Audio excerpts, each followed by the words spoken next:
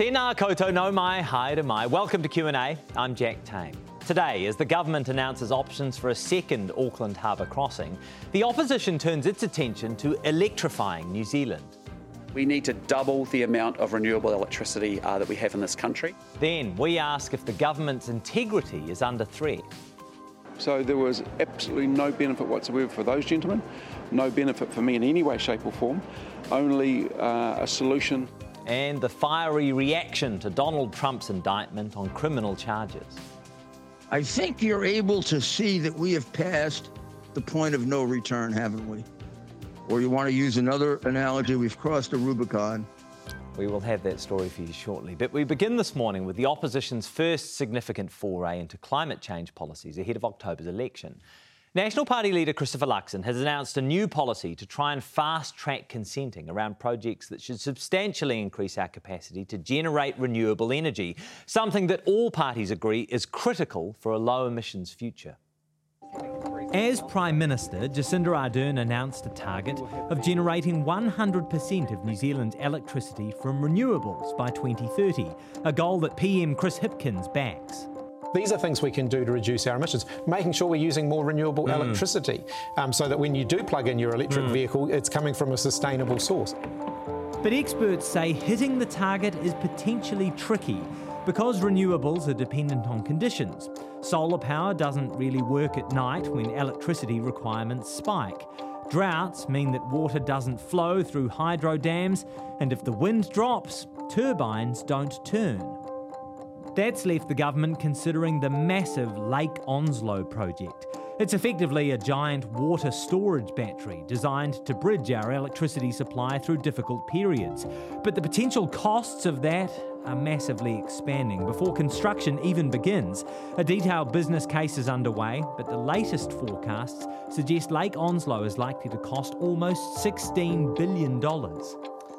Hydro, geothermal, wind and solar. Between them, renewable energy sources make up about 80% of the electricity generated in New Zealand.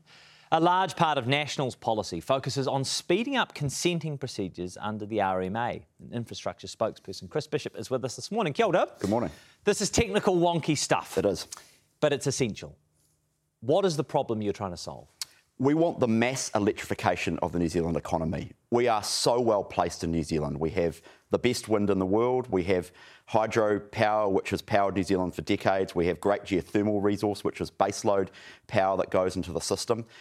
So the ability for New Zealand to convert our cars, our buses, our trains, our industrial processes to electricity from renewable generation is amazing. And what we're saying is let's double the amount of renewable generation that we have and convert whole swathes of the New Zealand economy to electrification, which will lower our emissions, but also mean we can grow our economy. You know, electric vehicles in New Zealand are amazing because when you plug your car in, I drive a Nissan Leaf, when I plug it in at home and charge it up overnight, I'm essentially putting wind and solar power to some extent and geothermal power into my car. In Australia, when you drive an EV, you're replacing coal with petrol. So you're not making much gain. In New Zealand, you make massive gains and they're cheaper to run and we want more of that. How will your policy achieve that?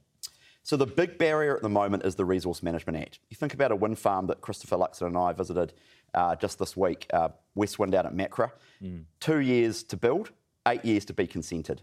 The Wairaki Power Station, built in the 1950s in New Zealand, been providing baseload geothermal power for decades, took 7 years to reconsent. 7 years. So the RMA is a massive stumbling block. And it's not just National who says that, by the way. It's the Infrastructure Commission says it, Transpower says it, all the generators say it.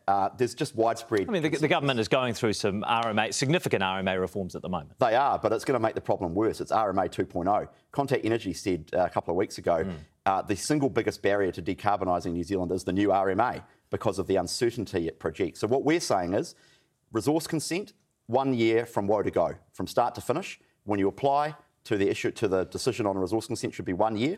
You should also have 35-year consents. That's a big barrier. Labor wants it to be 10 years, but no electricity generator is going to invest in turbines and wind farms if they can only get it for 10 years. Now, just to be 100% clear, because I've gone through the policy, this wouldn't apply to new hydro power stations, for example, would it? The one-year Correct. resourcing process. So you're Correct. talking about things like wind farms, Correct. solar farms, that kind of thing. Yeah, and the reason for that is that hydro, we acknowledge, is environmentally tricky. Yeah. And so we're simply saying for new hydro, of which there is a role, by the way, but 1 year, that's unrealistic. Okay. For everything else, 1 year. So you want to double generation, and at the moment, private industry is responsible for generating electricity in New Zealand. Do you want that to remain the same? Does that mean that in the future, National would expect New Zealand to generate surplus electricity? Well, I mean, in the sense of over and above what we need for our current electricity demand, yes, because we want whole big sectors of the economy. Sure, you want to double transition. it. We want to double it. Right. Okay, so page 7 of your policy, consumers and businesses will benefit through lower fuel prices. That's what your policy says. So private companies work on commercial incentives.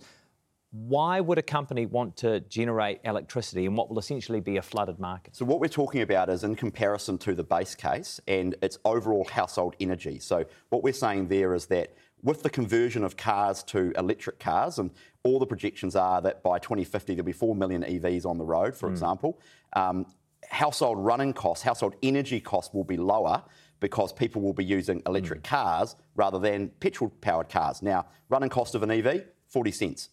Do the math. Petrol price at the moment, $2.50 when I drove to the flight this morning, 40 cents to run an EV. So overall household energy costs will be lower, 10% we project by 2030, and actually 45% by 2050 in net terms for households. That's a huge saving because renewable energy is the cheapest form of energy. And we need to take advantage of it. I'm going to talk about EVs in just a moment. I want to throw some names at you. Mahinirangi, Mount Cass, Puketoi, Central, Titi Okura, Castle Hill, Hurunui, Kaiwera Downs, Taumata Tōtara. Do you know what those names have in common? They're wind farms that are consented now. Right. Yep. But aren't being built. That's right. So this is your problem. You say that the consenting is the issue. Those farms aren't being built. Do you know why they're not being built? Well, I think you're about to tell me. There's a range of reasons. Do you not know? Well, in every individual case, there'll be a range of different reasons. Some of them will be consented but not economic to build yet. And that's what generators do, is they consent a whole lot of things and then... But you've just told me that the problem is is the economics around the consenting, not the economics around the building. Here's what the New Zealand Wind Association says. Quote, many consented projects are currently on hold as the developer waits for market conditions and demand for renewable electricity to increase to make the wind farm commercially viable. They're being consented. It just isn't in the commercial interest of the generators to build these things. So there's a couple of things going on here. So the way the generation market works is people go around, or the companies go around and consent a whole lot of things, and we want more consents. We want more exploration. But the point is like that solar. they are being. The whole criticism of the RMA at the moment is that they're not being consented fast enough, and that's why we don't have more renewable we want energy. A whole range of, this is a perfect example of places that are being consented. Yeah, we want a whole but aren't range. Being built. We want a whole range of options when it comes to the generation portfolios that companies look at. And then the second thing is demand growth in New Zealand's actually been flat for the last few years. And the reason for that is energy efficiency, things like insulation that the last national government promoted into households, for example. But here's the critical point. Generation demand for electricity is forecast to rise quite rapidly in the next 30 years. In what way will you incentivise that? Well, it's going to happen, right? Because... But in what way will you incentivise that? Well, you mean in terms of electric vehicles and things like that? Well, yeah. I mean, yeah. If we're going to have to have this transition, at the moment we are essentially being incentivised to use our cars and petrol-burning cars, combustion engine vehicles, even more. Of course, that excise tax cut is in place once again. So, in what way will your party incentivise the use of EVs, for example? We don't. Well, I'll come to EVs in a moment, but the market and basic economics dictates that electricity demand will rise because as the emissions trading scheme puts a price on carbon and carbon price rises and petrol goes up in price and other inputs into the industrial processes rise, the natural incentive will be for people to transition to EVs. That's what you're seeing at the moment. So Transpower says by 2050 there'll be a 70% increase in electricity demand. The critical question is this: how do we meet that demand? Our argument is that we need to make it a lot easier to meet that demand from renewable generation sources, not coal and gas, because by renewables, they're the cheapest, they're the least cost, and we can grow the economy and cut our emissions, and we've got a perfect situation for New Zealand. I think no one is disputing that increasing the supply of renewable energy in the future is essential. But my point is that you have to raise both of those arms at the same time, don't you? You have to increase demand and you have to increase supply. There's no point in increasing one of those if the other isn't there to meet it. And at the moment, I'm asking what you'll do to incentivise demand in the short term. We'll have some more to say on electric vehicles in short order. Come on, Bash. You oppose the clean car discount. You oppose the clean car upgrade program. Can you guarantee that before the election you will have some sort of policy that incentivises the uptake of electric vehicles? You will see what we have to say about electric vehicles before the election. We support the Clean Car Standard, which is one that's achievable. We support the rollout of EV chargers, for example, and the last national government has a strong record on that. But you want to double the supply. So you want to double the supply, which is massive, right? Look, we're electric vehicle evangelists, right? We're evangelists. I drive an EV. In fact, we're a 2 EV family. I love them. We want to see more of them on the roads. Some of that is going to happen naturally anyway because the running costs are so much lower. It was the last national government that introduced the exemption from road user charges. But it's this national opposition that opposes the clean car discount. You oppose the clean car upgrade program. We oppose the ute tax because we don't think that charging farmers $7,000 to buy a ute is a good idea, and we don't support subsidising Teslas. You know, people who can afford to buy a Tesla don't need $5,000 from the taxpayer. Well, at least paid for by at least people two Ford to Rangers. Buy a Tesla. At least 2 Ford Rangers were registered for every Tesla last year. So perhaps it's the cars at the other end of the scale we that just are more agree of the in issue principle that wealthy people buying Tesla shouldn't get subsidies. That is regressive and dumb, and we oppose it. Well, can we just agree in principle that if you're going to increase supply, you're going to have to increase demand as well? You're saying I think you got it round the wrong way. The demand's coming, the supply's got to follow, right? And that's our point. You're saying that New Zealand needs to double its renewable electricity generation. So what's the figure that you have to hit, do you think? Well, we've got about 7,000 megawatts in the grid at the moment, right. So a doubling's about 14,000 megawatts. And we want to meet it from solar, which is, you know, it was uneconomic in New Zealand 20 years ago, but it's increasingly economic in New Zealand. Geothermal's got a role, hydro. A lot of it will come from wind. And look, the market will determine that. New Zealand currently has about 580 turbines, and we'd need thousands alongside those solar options, the geothermal options, and potentially new hydro options. All of those would be consented within a year under this policy. What about communities that don't want them? Well, I mean, the communities will still have an opportunity through the resource consent process to participate. We're not saying that they shouldn't. What we're saying is that the timeframe's got to be significantly shorter. And I would just make the point that, you know, Parliament has declared a climate emergency. New Zealanders want action on climate change. That does actually mean building things that make it easier to decarbonise. You know, there is no free lunch here. Wind farms do have an impact on the environment, no doubt about it. Hydro clearly does. Geothermal does to some extent as well. That's correct.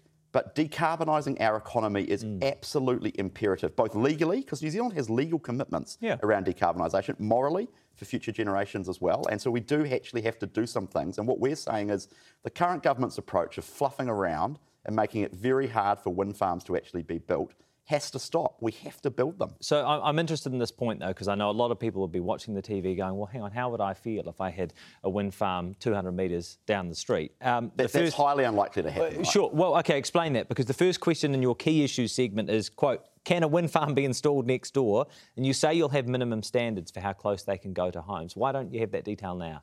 Well, that will be set through the National Policy Statement on Renewable Generation that we're going to set, right? So there's a current one, we're going to update it. And what we're going to do is, this is wonky, but it's needed, we're going to make renewable generation a controlled activity through the RMA. Now, what that means is that basically it says to councils, these things are happening. We can have a discussion around the conditions upon which they happen, but you can't have an argument about whether or not they're actually going to happen or not. Right. They are going to. We're now going to argue about the noise, about exactly where they're sited. So what does that mean in practice, though, for people who do feel concerned and anxious about that prospect? Well, it means councils will go through a process, and what they'll do is say, you can't build here, and you can't build here, and you can't build here because they're too close to particular communities, the noise is too great, this might be a site of Indigenous biodiversity, for example, you can't build here, this is a heritage site, you can't build here, or significant natural area. So take the Central Otago, the beautiful paintings, the landscapes there, they can be identified, you can't do it there. So those things are out. But everywhere else, you know, sites of wind, you know, hilly ridges where the wind blows, like in Macra, where it's the best wind in the world, 45% capacity factors, we should be using them. And if the resource consent process hasn't been resolved after a year, your policy says it gets built. Yep, correct. Well, the consent is issued. Yep, right. That's right. But there's an incentive on everybody to get on with it. There's an incentive on the generators to work with communities, and there's an incentive on councils to get on with it. OK, let's talk housing. In your capacity as housing spokesperson, National's bipartisan deal on housing density rules with Labor, can you guarantee that National will go into the election with that policy? We've always said we're open to sensible changes, but the reason we signed that deal was because it essentially reflects our view, is essentially the government coming around to National's view, is that it's been way too difficult to build houses in New Zealand, and it's an enhancement of property rights and allows people to get on and do a bit of subdivision, build, go up. That doesn't answer the question. So as it stands, is National planning to go into the election with that policy? National's planning on going into the election with a housing policy that reflects the idea of greater density in our cities, but also going out at the edges of our cities. Just be 100% clear here. Okay, you sound like you're backing away from it. No, I'm not backing away from it. We've always said we're open to sensible changes around it. It's in the middle of bedding in at the moment. You've got Auckland going through its process, Christchurch going through its process, all the councils doing it. Have changes been proposed to you that you are currently considering? No changes have been proposed. Various changes have been talked about by various councils. No one's come to us, certainly Labor hasn't, no one's come to us and said you should do X, Y, Z, none of that. What we're doing is carefully monitoring the way in which the councils are approaching it and carefully monitoring the community feedback that's coming through, and we'll have more to say about housing in due course. You're the campaign chair for National this election, and the candidate selections to date are, it has to be said, a notably diverse bunch compared to some other recent cases. Has that been a deliberate effort? We've worked really hard to try and get more diversity into the caucus, both from a gender point of view, but also people from different backgrounds. Christopher Luxon's made that a key priority and talked to the National Party board and our local electorate committees around that. So we're proud of some of the talent coming through. We've got some outstanding candidates, some people who've run before and missed out, and some MPs who got turfed at the last election who want to come back, but also some outstanding talented people coming through. When do you reckon the party list will be released? Oh, it'll be June, July, potentially August. It's normally about a couple of months out. Sure. The reason I ask is that just going through those electorates where you've announced candidates, the non-Pākehā candidates are not in seats that National would traditionally have a hope of winning. So I went through them all: Newlyn, Mount Roskill, Mangere, Rongotai, Kelston. By my count, National has never won any of those elections. So are those new, diverse candidates being set up to fail?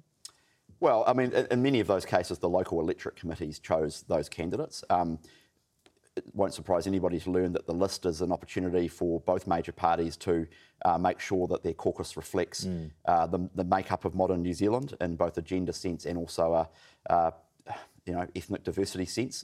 So some of those candidates will be in winnable list positions and some won't be. That's just the reality. Not everyone wants to be an MP. Well, there's many people who want to be an MP. Some people miss out. That's the nature of the game. I know you're a beast of the horse race. A beast of the horse race in politics. Well, as the campaign chair, do you think it's fair to say that National was caught a bit flat-footed by the change in Prime Minister this year? I don't know about that. There's been a bit of public commentary around that. I mean, I don't think that's very fair. I mean, Chris Hipkins, I know well, obviously. He's next door to me in Rimutaka. We're similar ages. We actually went to the same primary school, or same intermediate school, Hutt Intermediate. He's a few years ahead of me. Not really. I mean, Chris Hipkins is a straight-up guy, but ultimately he's been part of a government that's failed for 5 years. In fact, he's been a senior minister in that government. Our education results are appalling. Te Pukenga, is a disaster. Well, so why has National not had a good few months in the polls? Well, I think a couple of things. One is you change the Prime Minister, change the leader of a major political party, there's automatically a kind of people say, well, rightio, let's have a look at this. This is quite interesting. And the media attention goes on to that. That's what happened. You'd expect nothing less from the move from Jacinda Ardern to Chris Hipkins. And then we had the floods in Auckland, and then, of course, we had the Cyclone Gabrielle as well. And quite rightly, we decided to pull back and not be too political for that period. It was a totally unwinnable situation for us. If we'd come out with a whole bunch of policy announcements, people would say, why not focusing on the cyclone? How tone deaf are you? And then when so that was a conscious decision? Yeah, absolutely conscious decision. Because what's the point in announcing your policy on housing, for example, or, I don't know, immigration, or pick a policy area? No point in announcing that stuff while people are quite rightly dealing with, deaths and destruction in one part of the country. On the flip side, people also said, we haven't heard from you guys for a while. Where are you? So very difficult situation for oppositions. The latest One News Kantar poll shows National at 34% party support, Christopher Luxon at just 17% in the preferred Prime Minister. Why do you think there's such a discrepancy between those numbers? Look, I think we're early days in the election campaign. You know, we've got 6 months to go. There's many months to go, and people will start to think about politics much more as we get closer to the time. I think that's just inevitable. But he's been party leader now for 18 months? Yeah, and look, there's many more months to go before the election. My sense from my own community in the Hut is people are starting to sort of turn on to politics a bit. Every month that goes by. I was at the Riverbank Markets in the Hut yesterday, and a lot of people coming by and saying, oh, good work on this, good work on that, or whatever. But why is there a discrepancy? Why is there a positive. Discrepancy for Christopher Luxon, but not the same discrepancy for Chris Hipkins? Well, look, opposition leader's a tough job. There's no doubt about it. And we've got a lot of work to do, both in a party sense, and I know Christopher's up for the fight as well, and he's working really hard. Thank you very much for your time. We appreciate it. National's infrastructure, housing spokesperson and campaign chair for this year's election, Chris Bishop. After the break on Q&A, the impact of money and connections on New Zealand politics. What does the Stuart Nash saga say about integrity in government?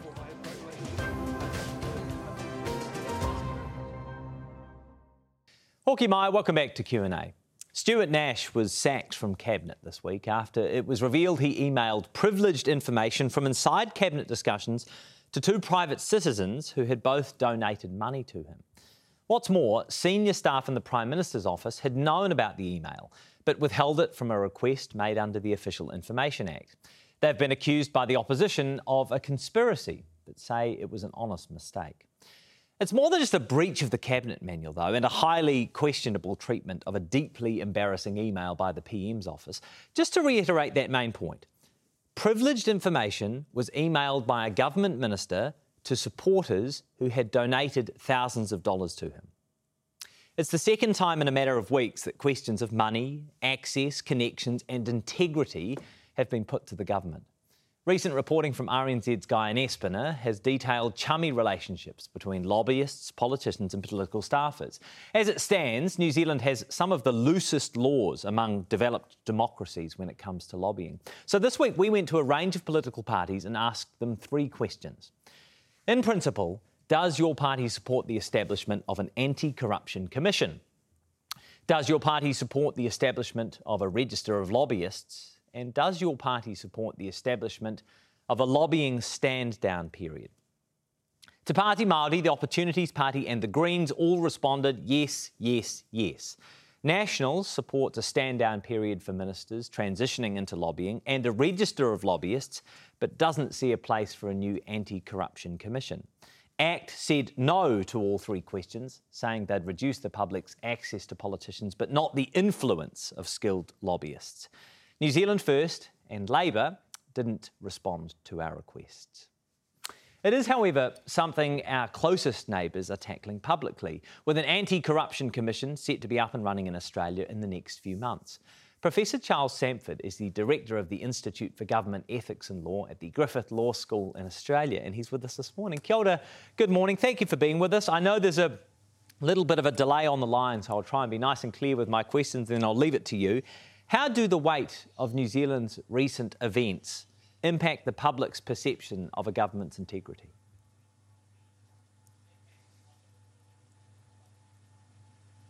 I can't be sure of exactly what response it'll be. However, one would expect the confidence in the integrity of government to take a hit from several directions. And that it's a warning that things may not be as good as they seem to be. And that's something that we've often seen. It was said in Australia for a very long time that there wasn't a problem with corruption, so we didn't need an anti-corruption commission. But then if you don't have the mechanisms to examine and prosecute corruption, in that case it's likely to fester underneath the surface. I think so. The sort of problems that you're having are not atypical for developed democracies. There is big issues of money in politics, there's too much, and truth in politics, there's too little. I think some definitions could be helpful here, Professor. This is maybe a simple question, but what is corruption?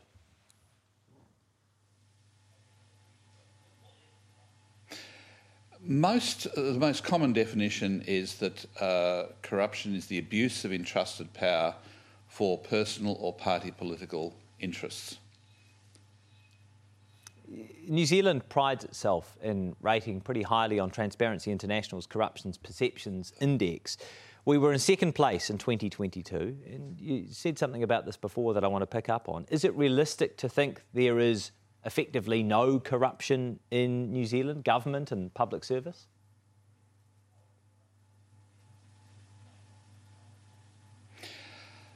Well, of course, the Corruption Perception Index, which we did quite a lot of work with Transparency International trying to develop an improvement in the noughties. One of the most difficult things of all is to measure corruption, because obviously those who engage in it don't want to be public about it. And crime statistics is one of the most difficult areas in criminology, and corruption statistics even more so. Don't forget this is a Corruption Perception Index, and the perception of corruption is based upon the knowledge of past corruption. But it's not just about corruption, it's about building integrity. I define corruption as the abuse of entrusted power for personal or party political interests. Integrity is the use of entrusted power for the purpose for which it's been given. The power, governmental power in any democracy belongs to the people. We entrust politicians with that power, and there's obviously a temptation to abuse it for party political interest. And there are the problems you're having are not atypical in developed democracies, and it's quite common that there's a degree of complacency that comes in, and occasionally things like this can be very useful because they can challenge complacency and be a big reason for governments to step in and engage in a range of integrity measures. One thing I want to emphasise, though, it's not just a matter of an anti-corruption commission. There are a lot of issues here about ministerial codes, the content and policing of it, about lobbying, as you've said, about ministerial staffers, about post-political employment, about disclosure of information, cabinet secrecy, donations, pork barrelling. And I think that one thing we've discovered that it's not just a matter of having an anti-corruption commission. What one needs is a number of integrity agencies. You have an ombudsman, but that there are other bodies that you're missing out on. Some Australian states have means by which we have in Queensland it's called an integrity commissioner, where politicians can be given ethical advice, which they can rely on. Others have independent commissioners will investigate complaints about breaches of ministerial codes. Like a lot of Westminster systems, your ministerial code is fairly limited in its scope, and worst of all, the thing is that the enforcement of the ministerial code is a matter for the Prime Minister. And unfortunately, Prime Ministers have a massive and irredeemable conflict of interest in investigating and deciding on how their own colleagues will be, whether they're guilty of a breach of the code and what to do about it. And so there are a lot of integrity reforms that Queensland has pushed through. And so it's not just a matter of the Commonwealth, it's a matter of the states. And there's some interesting possibility, because we're a federation with strong state governments and a federal government, each can learn from the other, and maybe New Zealand might learn from some of our bitter experience. Yeah, to talk to us about that a little bit more, if you can, Professor. And I'm going to pick you up on the point you made about the Prime Minister enforcing the Cabinet Code of Conduct. What would be a better system in New Zealand for ensuring that ministers adhere to that?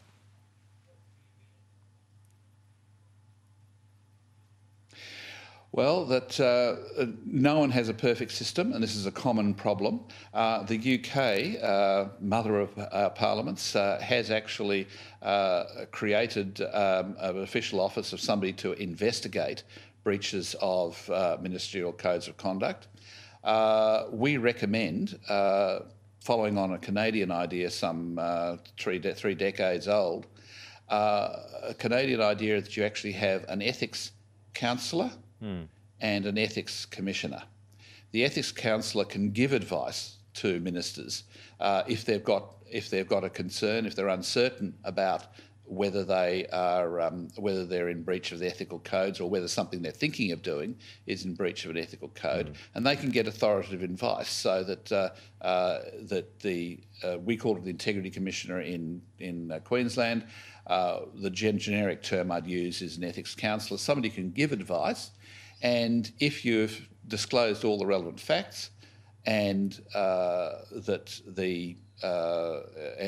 you've acted according to the advice of the ethics counsellor, the ethics counsellor has written you writes you a letter and indicates that what you can ethically do in the circumstance. Right. That's separate from an ethics commissioner, somebody who actually investigates breaches of the ministerial code.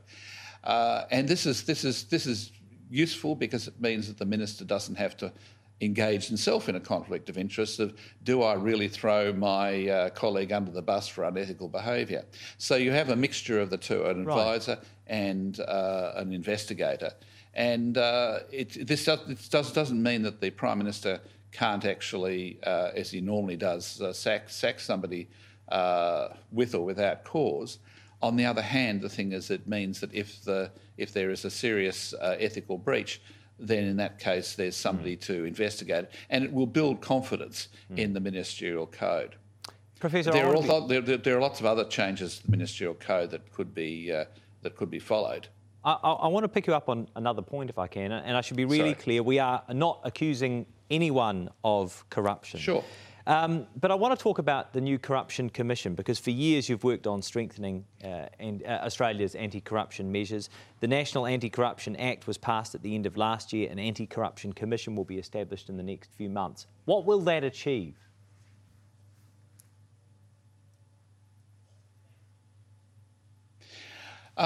It's part of the answer. I mean, some of the you're quite right that not all the concerns we have are matters of corruption, and often we don't actually know which it is.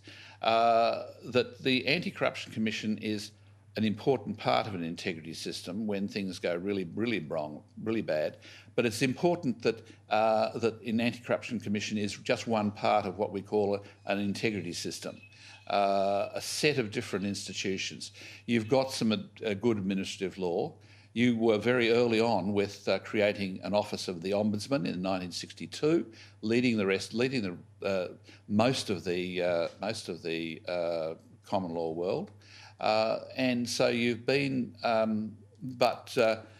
like a lot of countries which have a reputation for relatively high levels of integrity, there's certain complacency that can come in. So Australia actually has led the world in the 1970s in administrative law reforms, freedom of information, what you call the Official Information Act, Ombudsman, judicial review, which allows easy access to judicial review, a whole range of different reforms. But Australia became very complacent, and it's easy to become complacent because, of course, corruption operates underneath the under the radar, and so it's an important part of it. But it's important that it's not the only part, because of course not all the problems you have are actually corruption. A lot of the problems we've looked at here, as I say, are conflicts of interest, lobbying, cabinet secrecy, donations, pork barrelling and so forth. Not all of these are corruption, but many of them involve a lack of integrity which can, if unchecked by a number of different integrity measures, will create long-term problems. Now, the lack of confidence that in the integrity system which you describe. I appreciate you say that New Zealand needs to consider a number of measures right across the board, but when it comes to a corruption commission or an anti-corruption commission, should New Zealand have a similar commission to the one that is being established in Australia? I think that every democracy needs an anti-corruption commission. In emphasising that there are other things you need to have to protect the integrity of government, an anti-corruption commission is, in my view, essential. In saying that it's not the only thing that you need, I'm not saying you don't need an anti-corruption commission. For a very long time, the thing is that the various states have had scandals, and those scandals have led to the creation of anti-corruption commissions, so that all the states and territories now have anti-corruption commissions. The Commonwealth has resisted for a very long time because they said that there's no evidence of widespread corruption, so why do we need it? But that's a fallacy, because of course the thing is that if you don't have an anti-corruption commission, it's unlikely that corruption will be discovered. But of course, yes, the thing is that I think that we've discovered, and finally it got to the point where the lack of an anti-corruption commission became a very big political issue, and the previous government was hurt enormously by it. Not just support for the Labor Party, but support for the Greens and the so-called teal independents, who were sort of like a liberal wing of what used to be the liberal wing of the Liberal Party. So that ultimately people realised they need an anti-corruption commission, and that's certainly what's happened in Australia. What Australians is not yet perfect. I think if New Zealand goes for one, they should look to go beyond best practice. There are a number of things which we in the Accountability Roundtable and my institute have when been consulted by the government in creating a new anti-corruption commission. There are things that we believe that you can do better than Australia, but I think it's a very good point to start off with the comparisons. And I say not just the federal anti-corruption commission, but the anti-corruption commissions in New South Wales and Queensland, which have been around and operating for 30 years and have a lot of experience.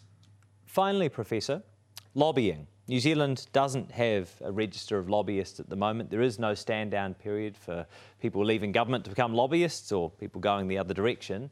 What should we do about lobbying in New Zealand?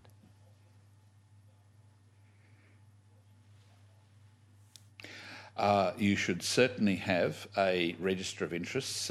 You should certainly learn from some of the inadequacies of our own in the various state jurisdictions and in the Commonwealth jurisdiction.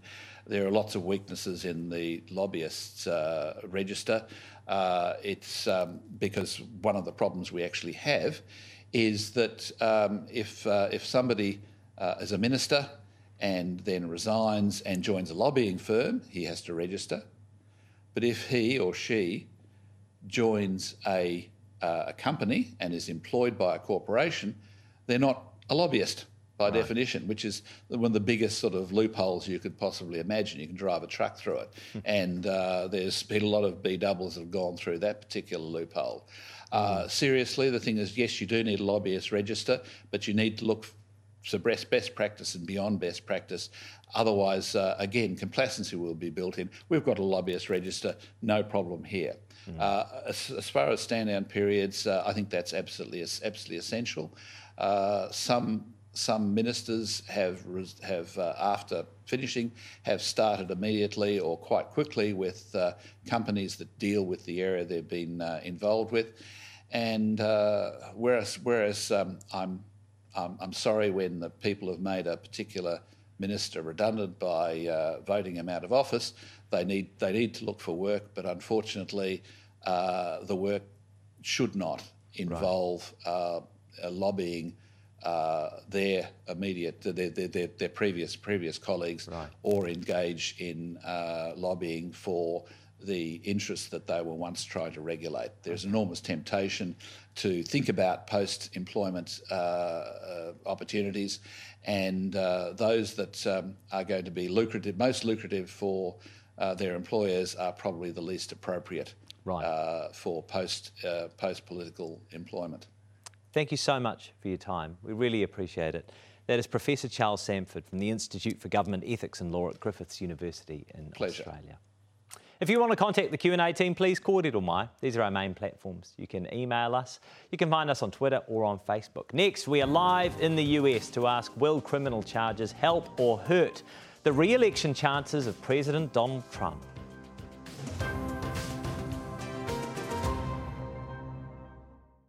Well, I think the unprecedented indictment of a former president of the United States on a campaign finance issue is an outrage.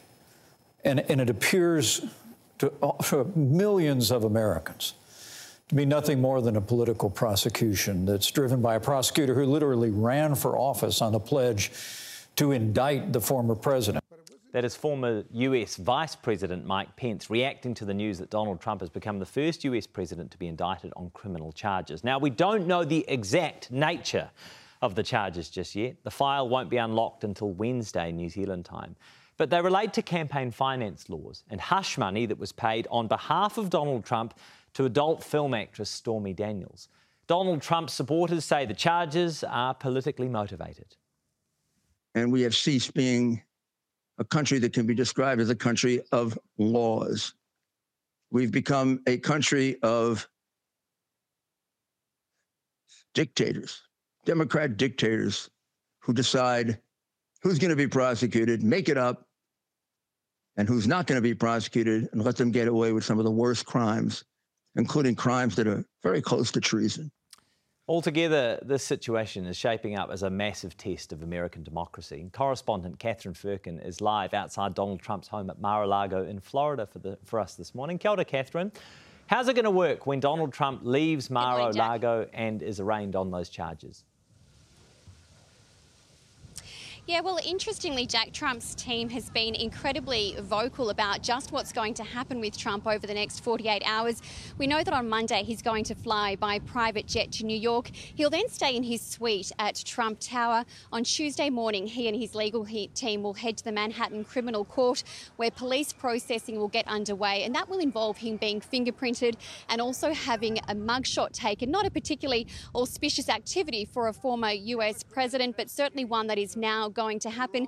Importantly, at that moment, Trump will also get a chance to finally enter his plea to these charges. We are expecting that plea will be not guilty. Yes, it would be very surprising if it was anything else. I just want to bring in some pictures now, Katherine, of the security and police presence in New York, because already there is an increased security presence there. What is the risk of violence or unrest? Well, certainly we've seen a massive security presence around New York, but also where I am here in Mar-a-Lago. At the moment, law enforcement is saying there is no credible threat to Tuesday's court appearance, but what they are really concerned about is the potential for a lone wolf attacker. We are expecting mass crowds and just general chaos around that court district, and they're worried that someone who may not be on the police radar, who perhaps may even have a grievance against Trump himself or another law enforcement person or government official, that they may use that opportunity to commit an act of violence. An interesting dimension to all of this is the role of Florida Governor Ron DeSantis. He's seen by many as the main rival to Donald Trump for the Republican nomination for president next year. He and Trump aren't known to have much time for one another. So how has he reacted to the indictment? Yeah, they're certainly not besties. I doubt they're on each other's Christmas card list. It's important to note, though, that Florida Governor Ron DeSantis hasn't actually announced that he is going to run for president. We are expecting him to, but he hasn't made that announcement just yet. And right now, I think he's certainly pretty keen to stay on the sidelines and just sit this one out and see how this plays out for Trump, because Trump will be his biggest competitor if he does throw his ring in the hat. But right after the indictment of Trump was announced, he tweeted that he would not support the extradition request if there was one to bring Trump to New York. I don't think it's ever going to get to that point. Right now, it seems like Trump actually wants the attention. He wants to be paraded in front of the crowds. There's even talk that he wants to be handcuffed so that he'll come across as a bit of a political martyr. See, that is very, very interesting, isn't it? Is there a sense that this turn of events is likely to boost Donald Trump's election campaign? there certainly is that discussion taking place. It's really hard to know at the moment what this is going to do for his re-election chances. Any other politician probably in the world, if they were indicted and charged with a crime, it would almost certainly spell the end of their career. But this is Donald Trump that we are talking about. He is a man who thrives on chaos and turmoil. So certainly this could work to galvanise his supporters. People I've spoken to here outside Mar-a-Lago certainly think that this will send him straight to the White House. I don't know if that is completely accurate, but right now they've been fundraising, his entire team fundraising since the indictment was announced. They've already raised more than $4 million US. So it's certainly doing something to energise him at the moment. Whether that will carry through to the presidential election 19 months away, we're not sure. Yeah. Manhattan in New York is dominated by Democrats. And of course, in the United States, district attorneys are elected, so they are inherently political positions. The district attorney in Manhattan is under enormous pressure, but how has he responded to the allegations that these charges are politically motivated? Well, certainly the Republicans, Donald Trump himself, have been very quick to say that this is all a witch hunt, that Donald Trump is the subject of political persecution. But New York District Attorney Alvin Bragg is having none of that. He has hit out very strongly, saying that this is a process of months where the grand jury has been meeting, holding these secret discussions. There had to be enough evidence for all of them to agree to pursue prosecution, and that's what's happened. He now just wants the justice system process to play out as it's intended to do. All right. Thank you so much for your time, Katherine. That is correspondent Katherine Firkin for us live outside Mar-a-Lago in Florida. It is going to be a crazy 18 months. After the break, New Zealand's immigration minister has a new plan for processing asylum seekers, but critics say it's inhumane.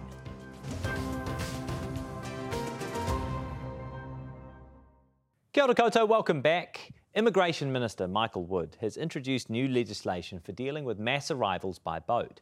Around the Western world, countries are increasing the barriers to people seeking asylum. And reporter Fina Owen asked, is New Zealand doing the same thing? Will they arrive? When will they arrive? What we do know is that so-called boat people, modern-day asylum seekers, as yet haven't arrived in New Zealand. I move that the Immigration Mass Arrivals Amendment Bill be now read a first time. Just in case the government plans to update the law around possible mass maritime arrivals, seeking to extend the detention time for processing from 96 hours up to 28 days. Former Immigration Minister Nationals Michael Woodhouse remembers the original mass arrivals legislation going through Parliament and Labor scoffing at it. David Cunliffe, who very shortly after this bill was passed became leader of the opposition, basically said there was more chance of little green men coming from Mars than a boat landing on the shores of New Zealand. This time round, with Labor at the helm, Immigration Minister Michael Wood appeared apologetic. This is not the kind of piece of legislation that as a Labor minister I've dreamed of bringing to this House. Greens MP Golriz Garaman claims New Zealand had a good reputation as a welcoming country to displaced people, up until now. We certainly haven't had this kind of attitudes that we see on the rise now. So this bill is a sad moment for New Zealand in shifting us towards that punitive attitude. Garaman is referring to a harder line on unauthorised arrivals taken by the UK, Australia, the US and Canada over the past decade, but especially in the last year.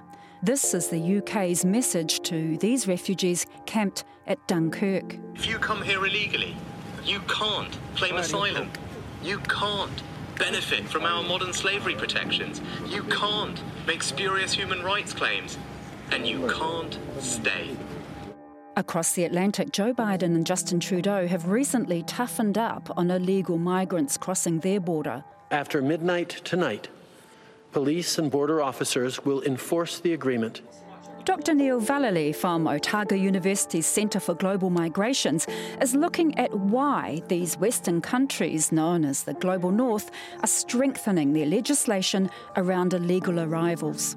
There are very high levels of economic inequality across the Global North at the moment, including in New Zealand with the cost of living crisis. And immigrants often become a kind of easy target for governments to point towards. And then there's increasing kind of global inequalities, particularly between the global north and the global south. So many people in the global south are forced to move to the countries of the global north in search of jobs and better income, which then leads to kind of growing anti-immigrant sentiment and so on and so forth. Wars and conflicts obviously lead to mass displacements of people. We're in an election year, and it will be close to the election as the bill gets debated.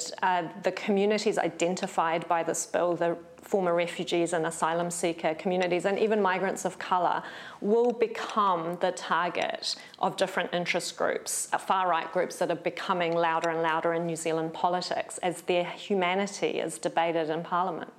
The Green MP may see the bill as punitive, but Nationals' Jerry Brownlee wonders if Labour's reworking of it may be an invitation to prospective asylum seekers. If the bill were to mean that their chances were pretty good at getting citizenship here, at getting a residence here, then I think we would have a little bit of a problem, because we'd be signalling to a lot of these people that we're an easy target. And we have been a target before. Last decade, passengers on several boats intercepted by the Australians reported that they were heading to our shores. My understanding is that it put out a distress call, which is why the boat was boarded by Australian personnel.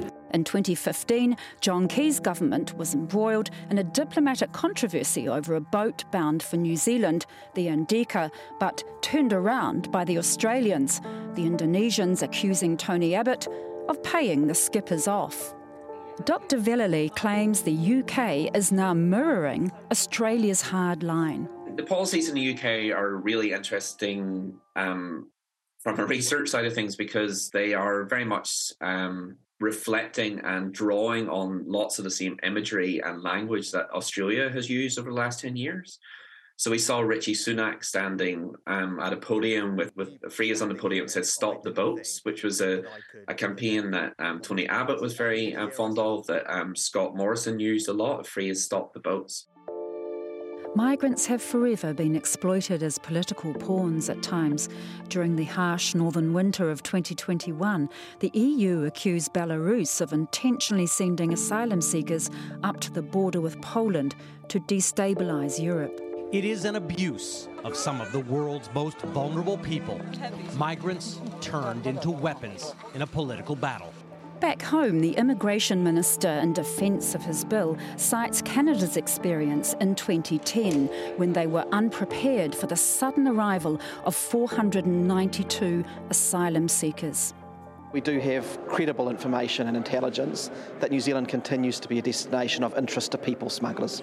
There's quite a bit redacted in that Cabinet paper about this amendment. Shouldn't we just trust the government, who is privy to information about the potential of mass arrivals? The right to be free from arbitrary detention, and in this case probably in a criminal prison, is one of the most fundamental rights in our system.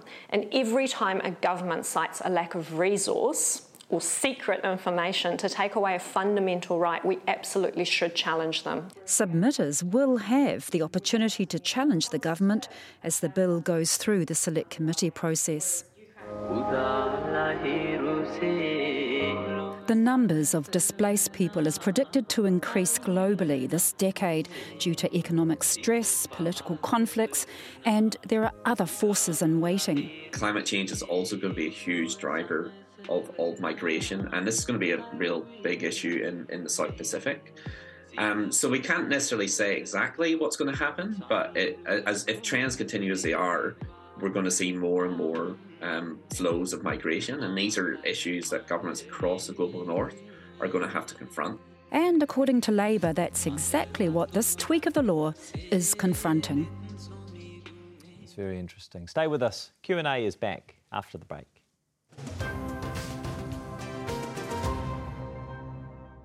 Cool, Mutu, that is Q&A for this week. A couple of quick things before we go. Jacinda Ardern's valedictory speech in Parliament is this Wednesday. We're going to have live coverage on the One News website. And we're going to be off air for Q&A next weekend for Easter. So I hope you have a wonderful long weekend, and we will see you again in a fortnight on April 16th. Until then, hei a